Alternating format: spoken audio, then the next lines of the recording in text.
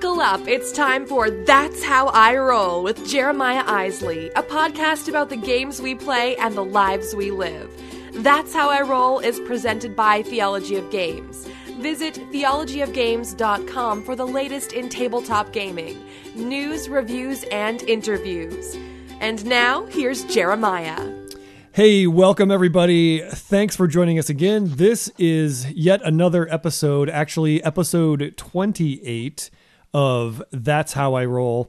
I'm your host on this it's now a virtual drive home because I'm already home sitting in my basement, doing a podcast thing. But anyway, I'm Jeremiah Isley. Thanks for joining us. And virtually riding shotgun today is a friend of Theology of Games and big cheese head honcho guy over at Gamelin Games, and that would be Michael Coe. Michael, how are you? Hey, Jeremiah, I'm doing great, man. Doing really good. Good. Finally getting it's cooling down here in Arizona, which is nice. It's been a ridiculously hot summer, so now I'm basking in the cool weather here. Basking in the 88 degrees of cool weather in Arizona. What's cool for you? I can finally get outside and do some things outdoors now, which is good. Excellent. So, what's cool weather for Arizona? Oh, well, 70s, 60s. Nice. It's like it's dipping into the 20s here, but that's okay.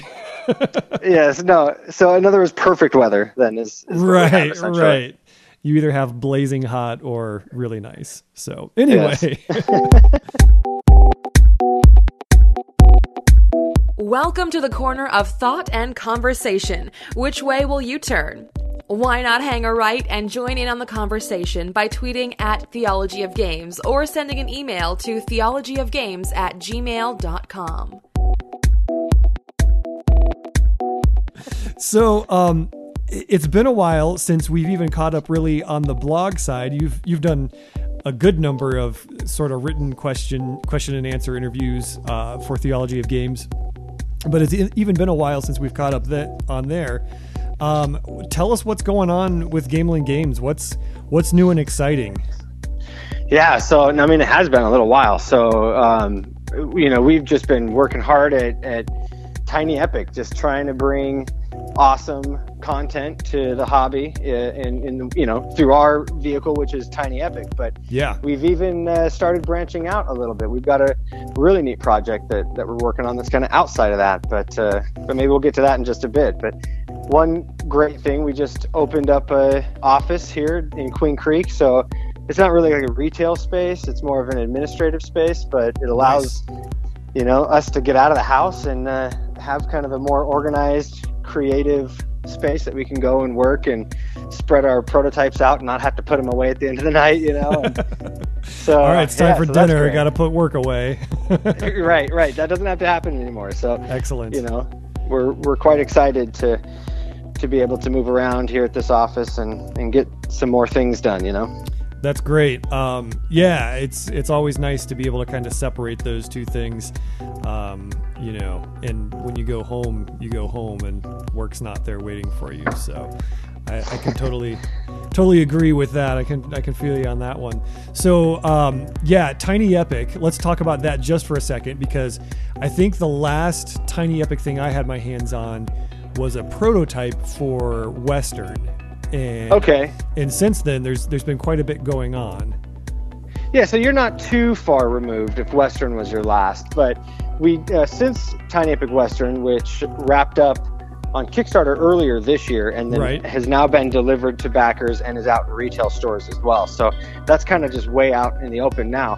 But since then, we revisited Tiny Epic Kingdoms with Ultra Tiny Epic Kingdoms, which really is kind of like, for people who remember the original Kickstarter for Tiny Epic Kingdoms, the original version of the game was on single, poker-sized cards, and everything was very small. And then as the project just blew up and backers provided their feedback and we kind of put our our heads together, we ended up formulating the size that has been consistent for the Tiny Epic games now. But we lost that really, really small size that Kingdoms once was. Sure. And so that's what Ultra Tiny Epic Kingdoms essentially is. We've gone back to the roots of Tiny Epic Kingdoms and reproduced the entire game unabridged in a card box. So in a box the size of a pack of cards. And it's got 70 cubes and oh yeah, it's perfect for setting up anywhere you're at, because now it just fits in your shirt pocket, you know? Right. It literally can go anywhere. If you can take a deck of cards, you can take Tiny Epic Kingdoms. That's very cool. Very cool. And that's been happening. We've been getting a lot of activity on social media, people being like, oh, check me out, I'm on a plane, or nice. I'm at my daughter's play rehearsal and all I have to work with is a bench, and I've got Tiny Epic Kingdoms set up on the bench, you know? So that's really cool. That's pretty awesome. I've been appreciating those. That's got to be really rewarding to you, just to see like people are catching the vision of it and running with it. Yes, it really is. It really kind of helps justify the whole thing. And I was like, I knew that that would serve a purpose. I know that there are people out there that really would like a full 4X style game, even up to 5 players, but they're limited, you know. So I'm glad that it's found those people. Right. It's kind of like that Brady Bunch episode when Bobby Brady was the only one that could like get inside the little tunnel or tree or whatever to save them because he was so small. Like, you've lost me on this one. I'm not. Maybe you've got some people, so you can keep going with it. The people who have. He was. I can't remember the episode, but he was so upset because he was so small. But he like saved them all because he could get into this tiny space, and nobody else could. Now, Ultra Tiny Epic Kingdoms is like the Bobby Brady of the gaming industry. So take that for what it is. Those people, yes. Since no other games can quite get there. That's right. It saves the day. It is a one of a kind. So since then, though, we've had some exciting things going on with Tiny Epic Galaxies too. Yeah. Actually, Tiny Epic Galaxies got picked up for season 4 of Tabletop with Will Wheaton. So that was outstanding. That was awesome news. So we went down there earlier this year and helped kind of referee the episode, which was really cool being on set. Cool. Yeah, nice. Being able to meet everybody. And so, I mean, as a matter of fact, today, when we're actually recording this, tonight, they're going to be airing our episode on that Alpha series service that they have. So, oh, cool. And I think down the road it'll come to YouTube. I'm not 100% sure on that, but nice. Okay. But it is airing tonight on Alpha for people who are already part of that. Awesome. Very cool. So that's pretty cool. But we released an expansion for the game. We blew it up. We took it to the next level, similar to like what we did with Tiny Epic Kingdoms when we released Tiny Epic Kingdoms Heroes Call. So that was a Kickstarter that we finished up just less than 2 months ago, really. Wow. Yeah. I saw the Kickstarter. Tell everybody just what does it add to the game as far as Galaxies? Galaxies is still my favorite of the Tiny Epic lineup, and it's been for a while. It's been my favorite dice game overall. So what do you add with the new expansion to that? Well, so we add a couple of things. First, we add like a set collection aspect now, which kind of turns scoring upside down a little bit in the sense that there's these exploration badges, and there's going to be a few avenues in which to get them, but you're going to have to pay a lot of attention to them because at the end of the game, when that 21 points has been triggered and everybody's adding up their points, now you've got to go through adding up your bonus victory points from the set collection aspect, and that can definitely change the winner position. So that's a whole new layer that people are going to want to pay more attention to than maybe they'll be inclined to on their first playthrough. I think, while they're trying to learn some of the other cool stuff, they may not consider those bonus points as much, but I tell you that really changes things up, which is exciting. It makes the conclusion of the game a little bit more exciting, and it feels a little less determined, which is great. That's great. That sounds really cool. In addition to that, we added a pressure luck aspect. So now you can explore beyond the black, but you do this in the way of pilots, which is really the kind of the marquee addition to this game are these pilots with these variable powers and abilities. But when you've hired these pilots, you're going to explore beyond the black, and you're going to go out and you may find dwarf planets or raw materials, or maybe you end up in a supernova or a black hole or something dangerous too. So, but when you go out there, you kind of press your luck a little bit. And that's a really neat thing as well, because the exploration cards themselves are how you get some of these exploration badges I was telling you about. Okay, yeah. And so if you're just going out there and you're taking kind of the cheap instant rewards now, instant gratification kind of stuff, then the exploration badges you're getting are usually pretty low. But if you're, conquering solar storms and asteroid fields and getting out of the grip of a black hole, then your exploration badge payoff for that is much higher. But it also consumes the time of your ship a little bit. Think like how the planets have tracks. Well, so does an asteroid field or a black hole, but it's a track that you have to get out of. So it's a bit of a sink of your time and your unit, but then you get a nice payoff for it. So that's a really fun part of the game as well. Wow, that sounds intense. That sounds like a nice deep wrinkle into the game. So yes, it changes it up. But the pilots are great too. They're kind of a smooth implementation into the game, where they sit outside it's like a line of them that sit above your line of planets, and so they kind of look similar to that. You just create another line, but now you're all trying to compete to hire these pilots. And what's nice is you're doing it with pairs of roles that you may not be using otherwise. So let's say that you've got a ship on a diplomacy planet, and you roll a couple of economy icons. Right. Well, instead of re-rolling them, you could now dump those to hire a pilot. And it's nice because the hiring the pilots comes in as kind of filling some voids where otherwise you may have been left with some unusable dice, but now you can have an option for them, which is really cool. Very cool. Very cool.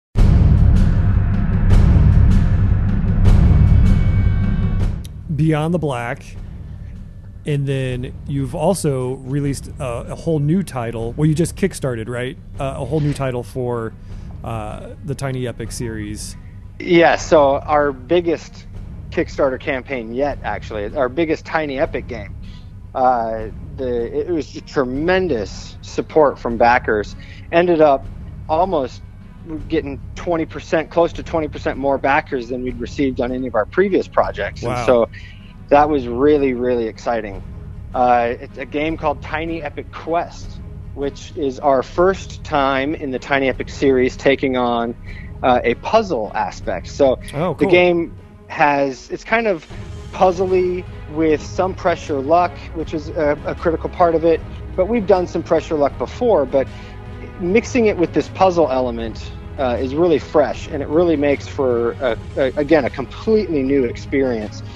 In this one, we build it as a sandbox adventure because there's a lot of different things you can do. And when you build out the board, and it's modular, it builds out a little bit different each game, you're going to be placing temples and spell obelisks and chasms where these goblins are spewing out. Nice. And magical mushroom grottos that you visit for superpowers and things of the sort.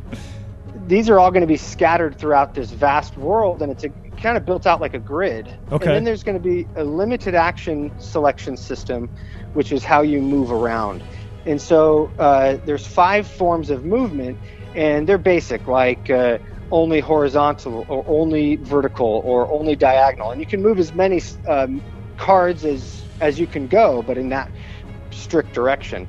And then when an action is taken, all the other players can follow that action. So if I choose to fly on the Griffin diagonally, all the other players can follow me and take that diagonal movement, and then it locks it out for the round. And after 4 of the 5 have been taken, the game transitions into a night phase, and that's where the pressure luck comes in. And it's through a communal dice rolling, which is really cool, because everybody will have their own turns rolling the dice, but everybody is also using the symbols that everybody else is rolling. So it keeps everybody involved. Nice. And it's just a real nice marriage of some, the limited action selection kind of borrows from Tiny Epic Kingdoms a little bit. Sure. And then some dice rolling kind of borrowed from Tiny Epic Galaxies a little bit. Yeah, but the way it all comes together, it really captures the nostalgic feel of playing an old overworld RPG video game, which is what we were after in the beginning of making you feel like you've come into a large, unknown fantasy fairy tale world. It's a little overwhelming, but then as you play, you start to familiarize yourself with the world and where certain things are, and then you see that your efficiency as a player starts to improve, and it's a neat experience to go through. So that sounds really interesting. Like as you're explaining it, it's funny you mentioned, because I was like, oh, that sounds a little bit like this, a little bit like that, and but it sounds like you've kind of blended them smoothly to make a unique and fresh experience. So that sounds super awesome. Tell me about these meeples. I keep seeing all these posts about the ITE meeples or item meeples. Yes. What's up with that? So item meeples is what they're called, and they are kind of the marquee component in Tiny Epic Quest. And for people that are familiar with Gamelyn Games, we've always put a lot of emphasis on our components. Each one of our titles from the beginning has had some sort of unique component or something that's made it visually appealing, as well as having a nice tactile element. So for Tiny Epic Quest, I think we've outdone ourselves. The item meeples are one of the most fantastic things that have come out of Gamelyn Games, and I'm biased, obviously, but everybody that I've put these in front of have fallen in love with them.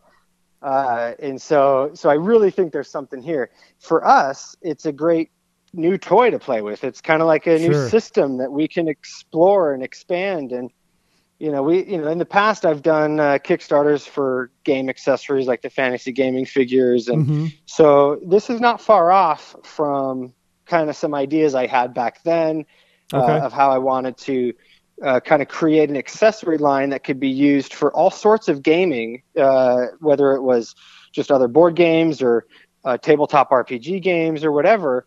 And I think we've really got our hands wrapped around something cool here with the item meeples. So, nice. But they're equipable meeples. So they've got holes in their arms, and you're able to insert all sorts of different items and accessories to kind of customize them and deck them out.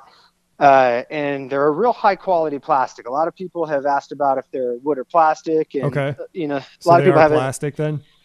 Yes, which is what they ought to be. And and I love wood components, believe me. And again, if you look back at all my games, I use wood 9 out of 10 times over plastic. But when it comes to these guys, because I think they're going to get a lot of use, the wood made me a bit nervous, especially because I've seen how wood can slightly it can fluctuate. It's got more variance than plastic does. It's not quite as consistent as plastic I was going to say, is that more of a consistency thing with, wood grain maybe not cutting as clean or being as precise?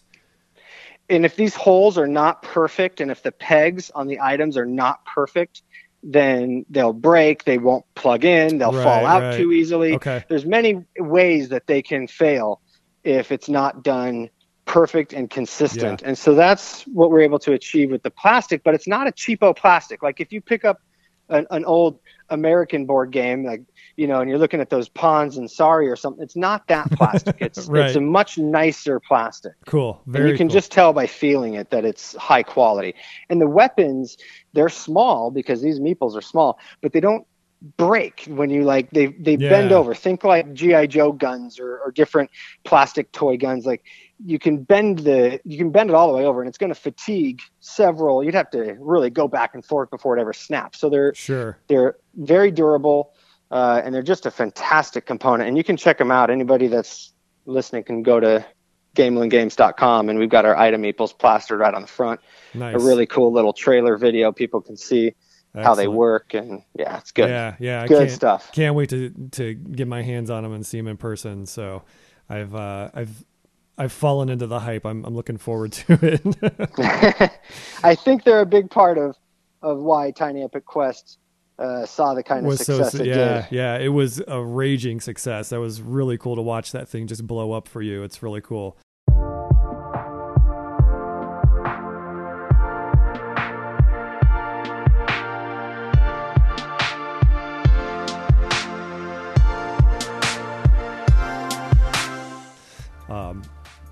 So, as if that wasn't enough, you've got another game, and you hinted to this earlier. You've got another game ready to launch, but it's not a Tiny Epic anything. It's not Tiny, or, well, it might be Epic. I'm hoping it's Epic, but it's very Epic. It's not Tiny at all. So, fill us in on that. I'll just let you run away with this one too. Well, I've had dreams of a big game from the beginning, and it seems like Gamelin, we've kind of stuck ourselves in a small game market. Sure. And a lot of that is because we started from nowhere. I wasn't like a business major that was also a board gamer and then decided to mix the two and become an entrepreneur. I was a bartender and a restaurant manager. It's like I had to start from nothing. I had no money, nothing, right? And so it's like small games were very attractive for me to get started because, well, in a small game, if you make a mistake, it's a small mistake. You're right, dealing with right. small numbers. You're dealing with just, much smaller things. And so that was kind of how it all began. But I definitely had dreams of making a big game, but I wanted to wait till I was ready. I wanted to build a bit of a company first. I wanted to be able to have some money in the bank, because making a huge game and making it right is not cheap. No, and absolutely. Yeah. There has been tremendous upfront cost required to get Heroes of Land, Air, and Sea, the game we're talking about, prepared for Kickstarter, and then of course for production. And so to be able to afford those costs, we've had to build a little while. So this has been something that may come off as a bit of a surprise to some of our fans, but internally it's no surprise at all. We've just had to wait until we were ready.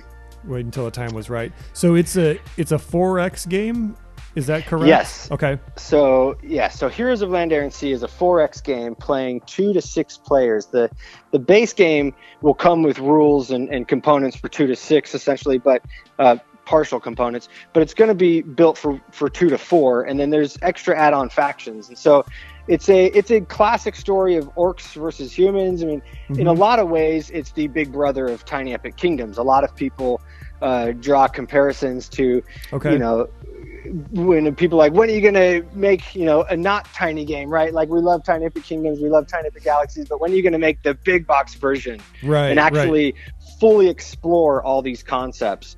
Well, that's what Heroes of Land, Air, and Sea essentially is. Cool. Is we've taken a lot of the basic concepts of Tiny Epic Kingdoms, and now we've just really allowed ourselves to fully develop them. Nice.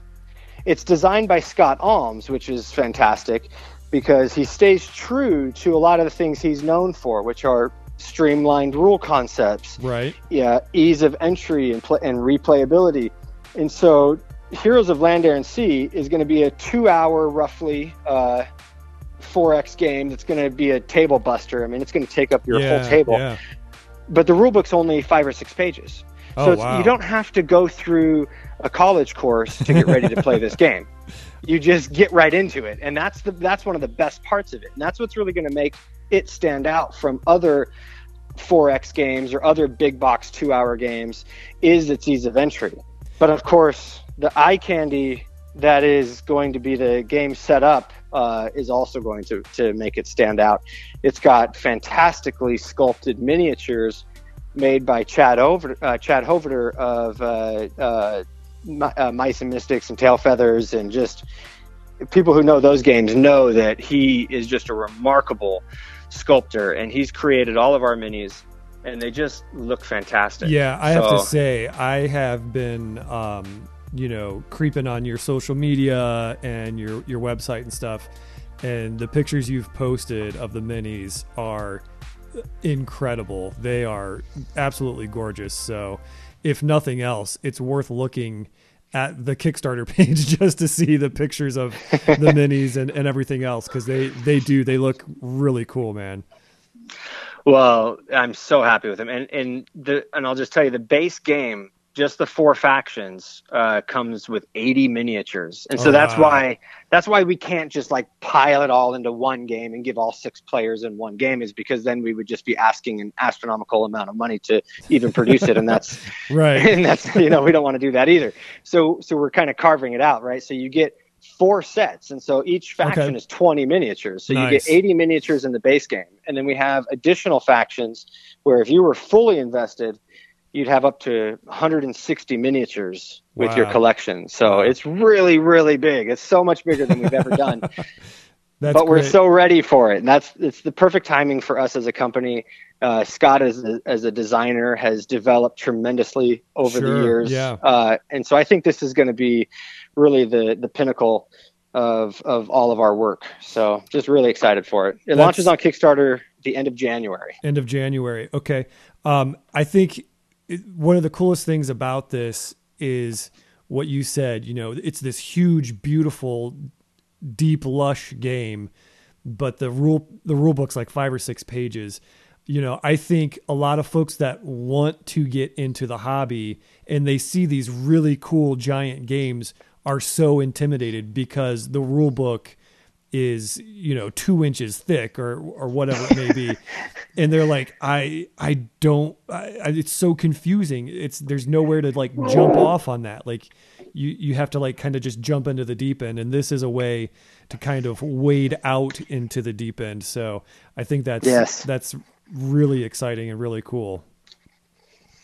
Yeah. It's one of the most attractive things of the game to me. And it's actually been something that as a publisher, I've been very, almost just exclusively picked up games that have had easy entry like that. Now, the Tiny Epic series, we've explored some other more deeper concepts with Tiny Epic Western and Tiny Epic Quest, but that's to add some depth and dynamic to the series itself. Right, and that franchise is varied as it is, so there are plenty of opportunities for any level of depth within that franchise. Yeah. So. Yes. But a word to designers out there, keep your games simple and approachable, because like you said, that's what there's so much growth in this industry right now. Yeah. And all that growth is a lot of newcomers. Yep. And the newcomers, they like these games that are easier to understand, easy to just get going. There's not a tremendous amount of reading or setup, right? And so just from a philosophy standpoint, designers keep them straightforward. And keep them simple. I can't tell you how many times I've been mid rule teaching to a casual gamer or somebody kind of new, and they're like, "Well, can we just play and I'll learn it as we play?" Like. Because they don't want to sit through a 30-minute presentation just on the rules and how to play a game. So, yes. But I wanted to ask you, I was thinking about this interview, which is by far the longest one. This is going to be the longest episode of this podcast ever. So that's my fault. We're setting records here, which is awesome. No, it's great. It's good stuff.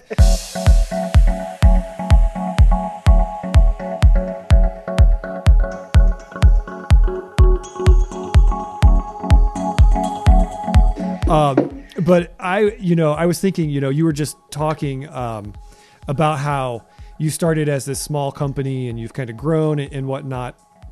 And I thought back as I was getting ready to do this to like the first time we met was at Origins, almost 5 years ago now. In Hall D. I remember that. Yeah. And there, you had Dungeon Heroes with you, and we just chatted about what was your pilot game, and I remembered I thought it looked super awesome. Like you said, the components were great, even for this guy just at a really modest table booth, and but you gave me a review copy and you sent one out to Scott, and we wrote up a review that wasn't, I don't feel like we trashed the game. We enjoyed the gameplay, but like there were some components and some content and things and stuff that we didn't necessarily agree with or whatever. And I remember being terrified, like emailing you saying, "Hey, here's our review. We kind of didn't like a few things about it, but we liked this about it." And you were super, super gracious about the whole thing. You were like, "Oh, I just appreciate you being thoughtful and et cetera, et cetera." And I've always appreciated that you've had such a tough skin about people's critiques of your game, or your, any of your games. And I just like, could you go into like, where does that come from, and how has that benefited you through growing Gamelyn Games? Yeah, I think a lot of that comes from just understanding that we're all so very different, right? Like you can't even get like the same opinion within the same household. Brothers and sisters will fight over everything, right? Sure. And so, obviously we're just all so very different as people. And so when at the end of the day, I just remind myself that, everybody has different tastes for things, and not everybody's going to like everything you do, and you can't let that slow you down, right? And, yeah. Maybe some of it for sure came from my history in my background in acting. So I had to learn pretty quick, if I was going to continue to go to auditions, that I can't get bent out of shape when I don't get hired for a job, or I don't get the audition, and they didn't like how I sang, or they didn't like how I acted, or whatnot. And so I couldn't let that get to me, and I just had to figure out and kind of dig deep into into what is essentially building your confidence, right? And come to a conclusion that it doesn't matter essentially what everybody else thinks. What matters is that you're genuine with what you're doing, and that you have integrity in your work, right? So it's like, it may not be for everybody, but it's coming from an honest place. I'm not trying to be gimmicky. I'm not trying to use used car salesman tactics, right? It's like, the games that I'm making are from the heart. They're good, genuine content that I hope the hobby will absorb and love.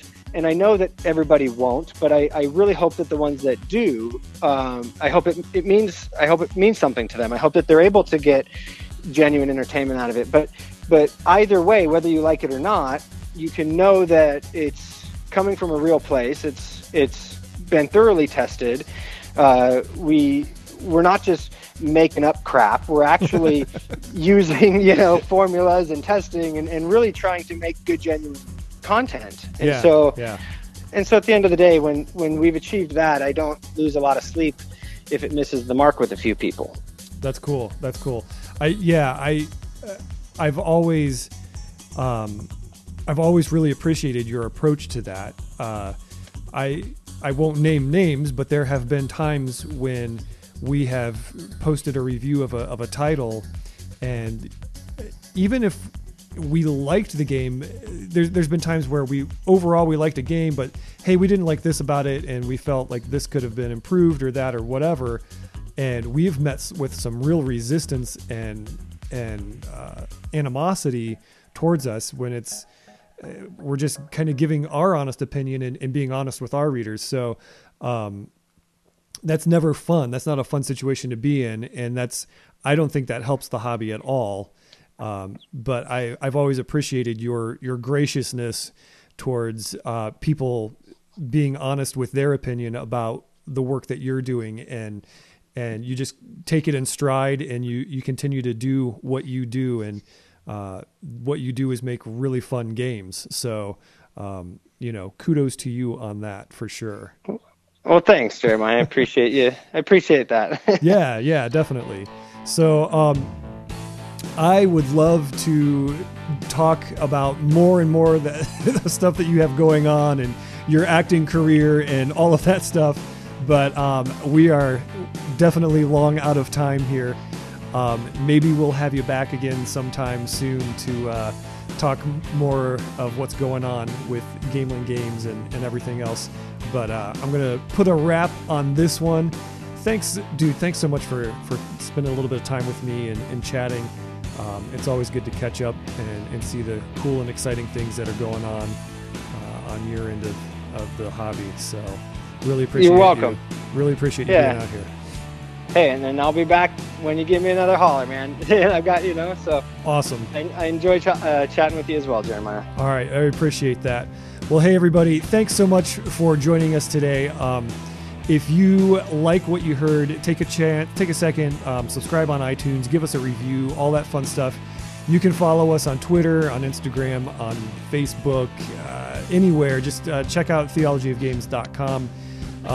Check out gamelandgames.com. You can find pretty much everything you want to know about all things Tiny Epic and everything that's not tiny but still epic.